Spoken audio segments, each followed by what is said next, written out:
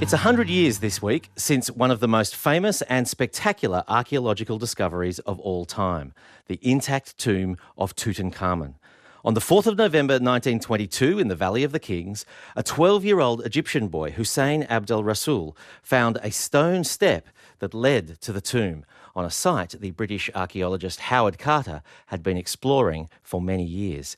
Here's Howard Carter describing the moment after 3 painstaking weeks of excavations that he first glimpsed Tutankhamun's sarcophagus.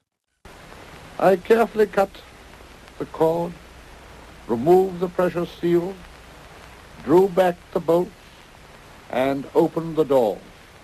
A gasp of wonderment escaped our lips. So gorgeous was the sight that met our eyes. A golden effigy of the young king of magnificent workmanship filled the whole of the interior.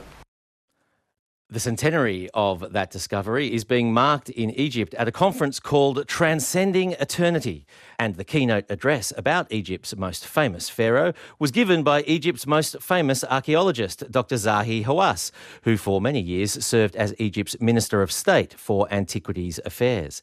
Dr. Zahi is personally responsible for important discoveries about Tutankhamun and is the author of the book Discovering Tutankhamun, From Howard Carter to DNA. He's also recently written an opera about Tutankhamun to mark the centenary, and I was very pleased to speak to Dr. Zahi from Luxor earlier.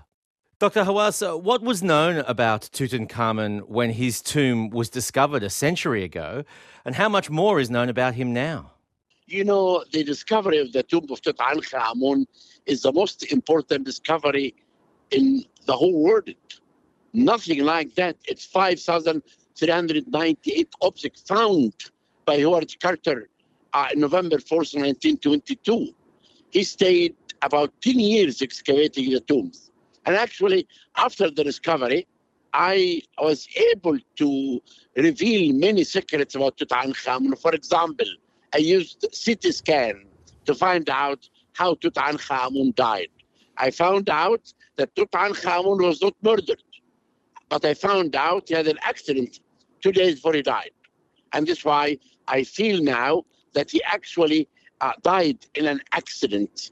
In about 2 or 3 months from now, we're working to find out if he had infection or not. Means soon I will announce to the whole world how Tutankhamun actually died. The other important thing that I did is actually to find out through DNA his family. Yes. Who's the father of Tutankhamun? I found out that the father was Akhenaten. The elder lady in TV35 was Queen T. I found the mother of Tutankhamun. And now I'm searching for the mummy of Queen Nefertiti and the mummy von Ankh-Esenamun, the wife of Tutankhamun.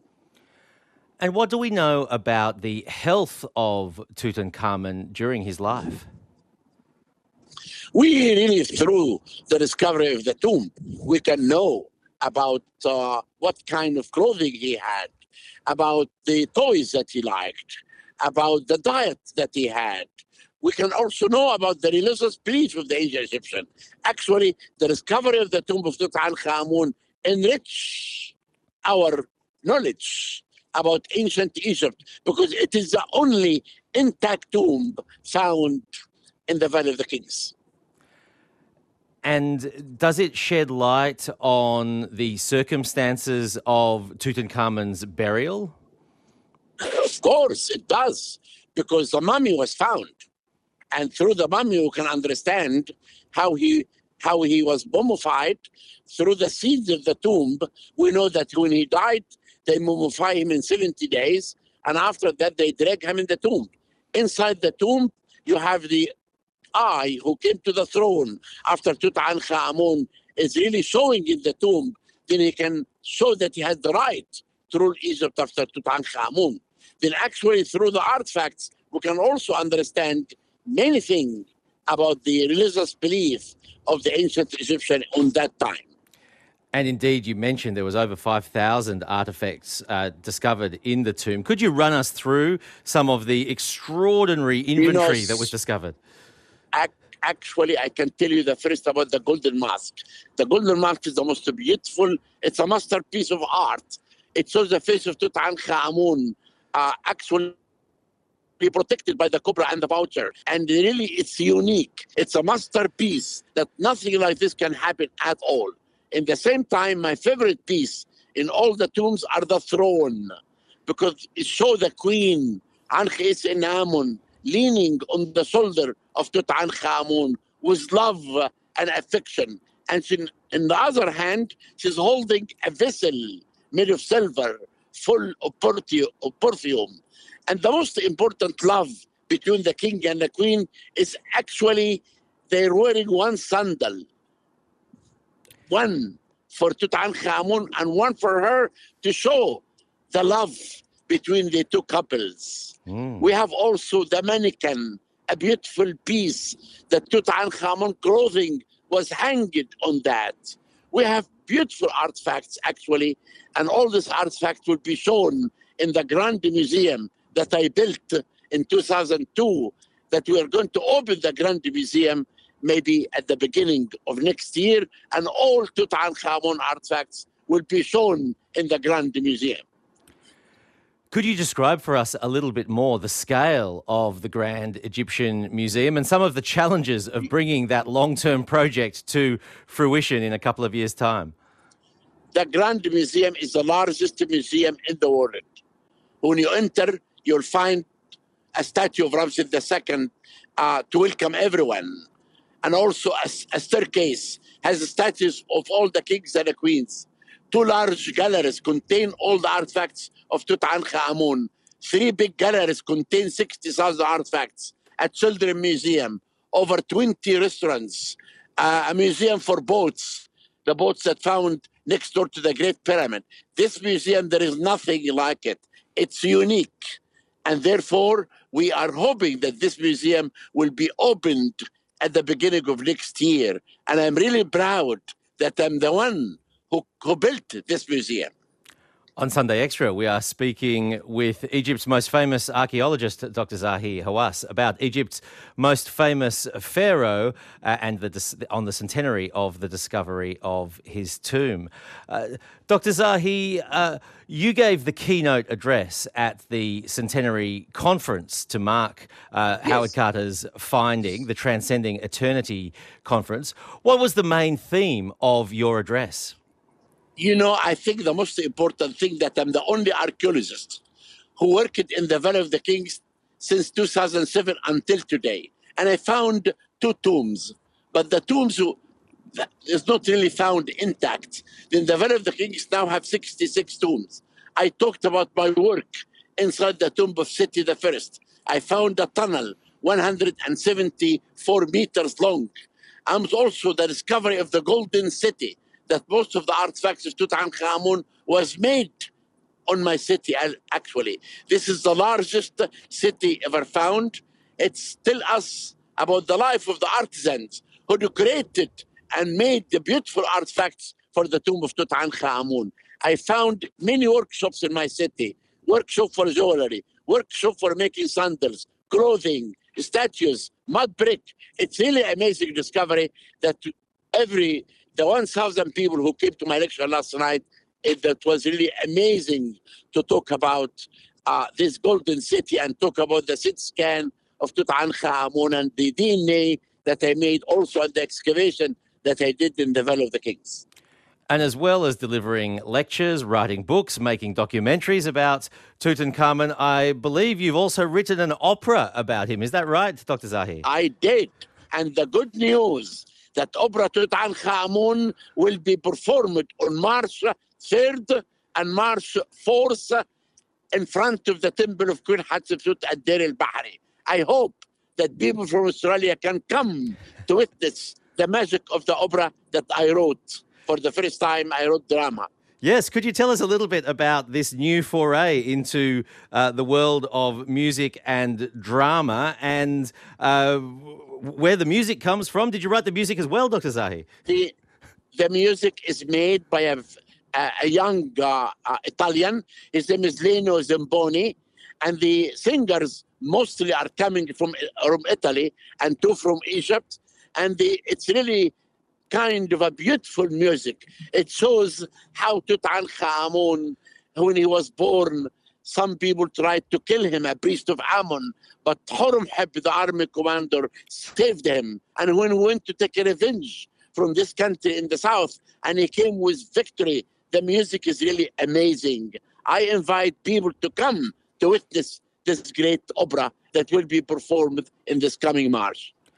One of the striking things about Tutankhamun is how large he looms now in the popular imagination about Egyptian pharaohs compared to the brevity of his reign. What do you think explains that, Dr. Zahi?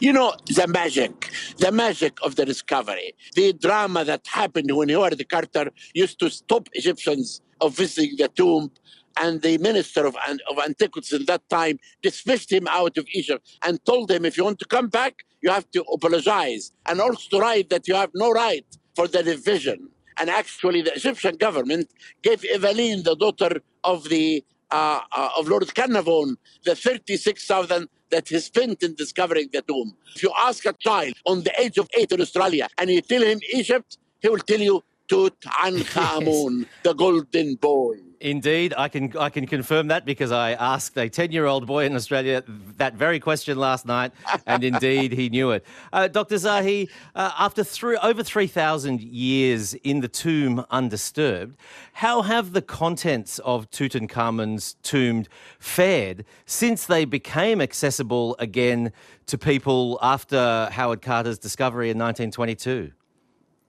Yes, it's really amazing. Now, if people can come to the tomb now, they can see actually the mummy for the first time, that I moved the mummy from the sarcophagus. I went yesterday, or the day before, I think yesterday, I went actually in front of the tomb of Tutankhamun, celebrated with 1,000 tourists all over. All of them was really talking about Tutankhamun. This golden boy is amazing. Tutankhamun captured the hearts of people everywhere. And this is why after 100 years, still the thrill and the magic of Tutankhamun is really amazing. Mm.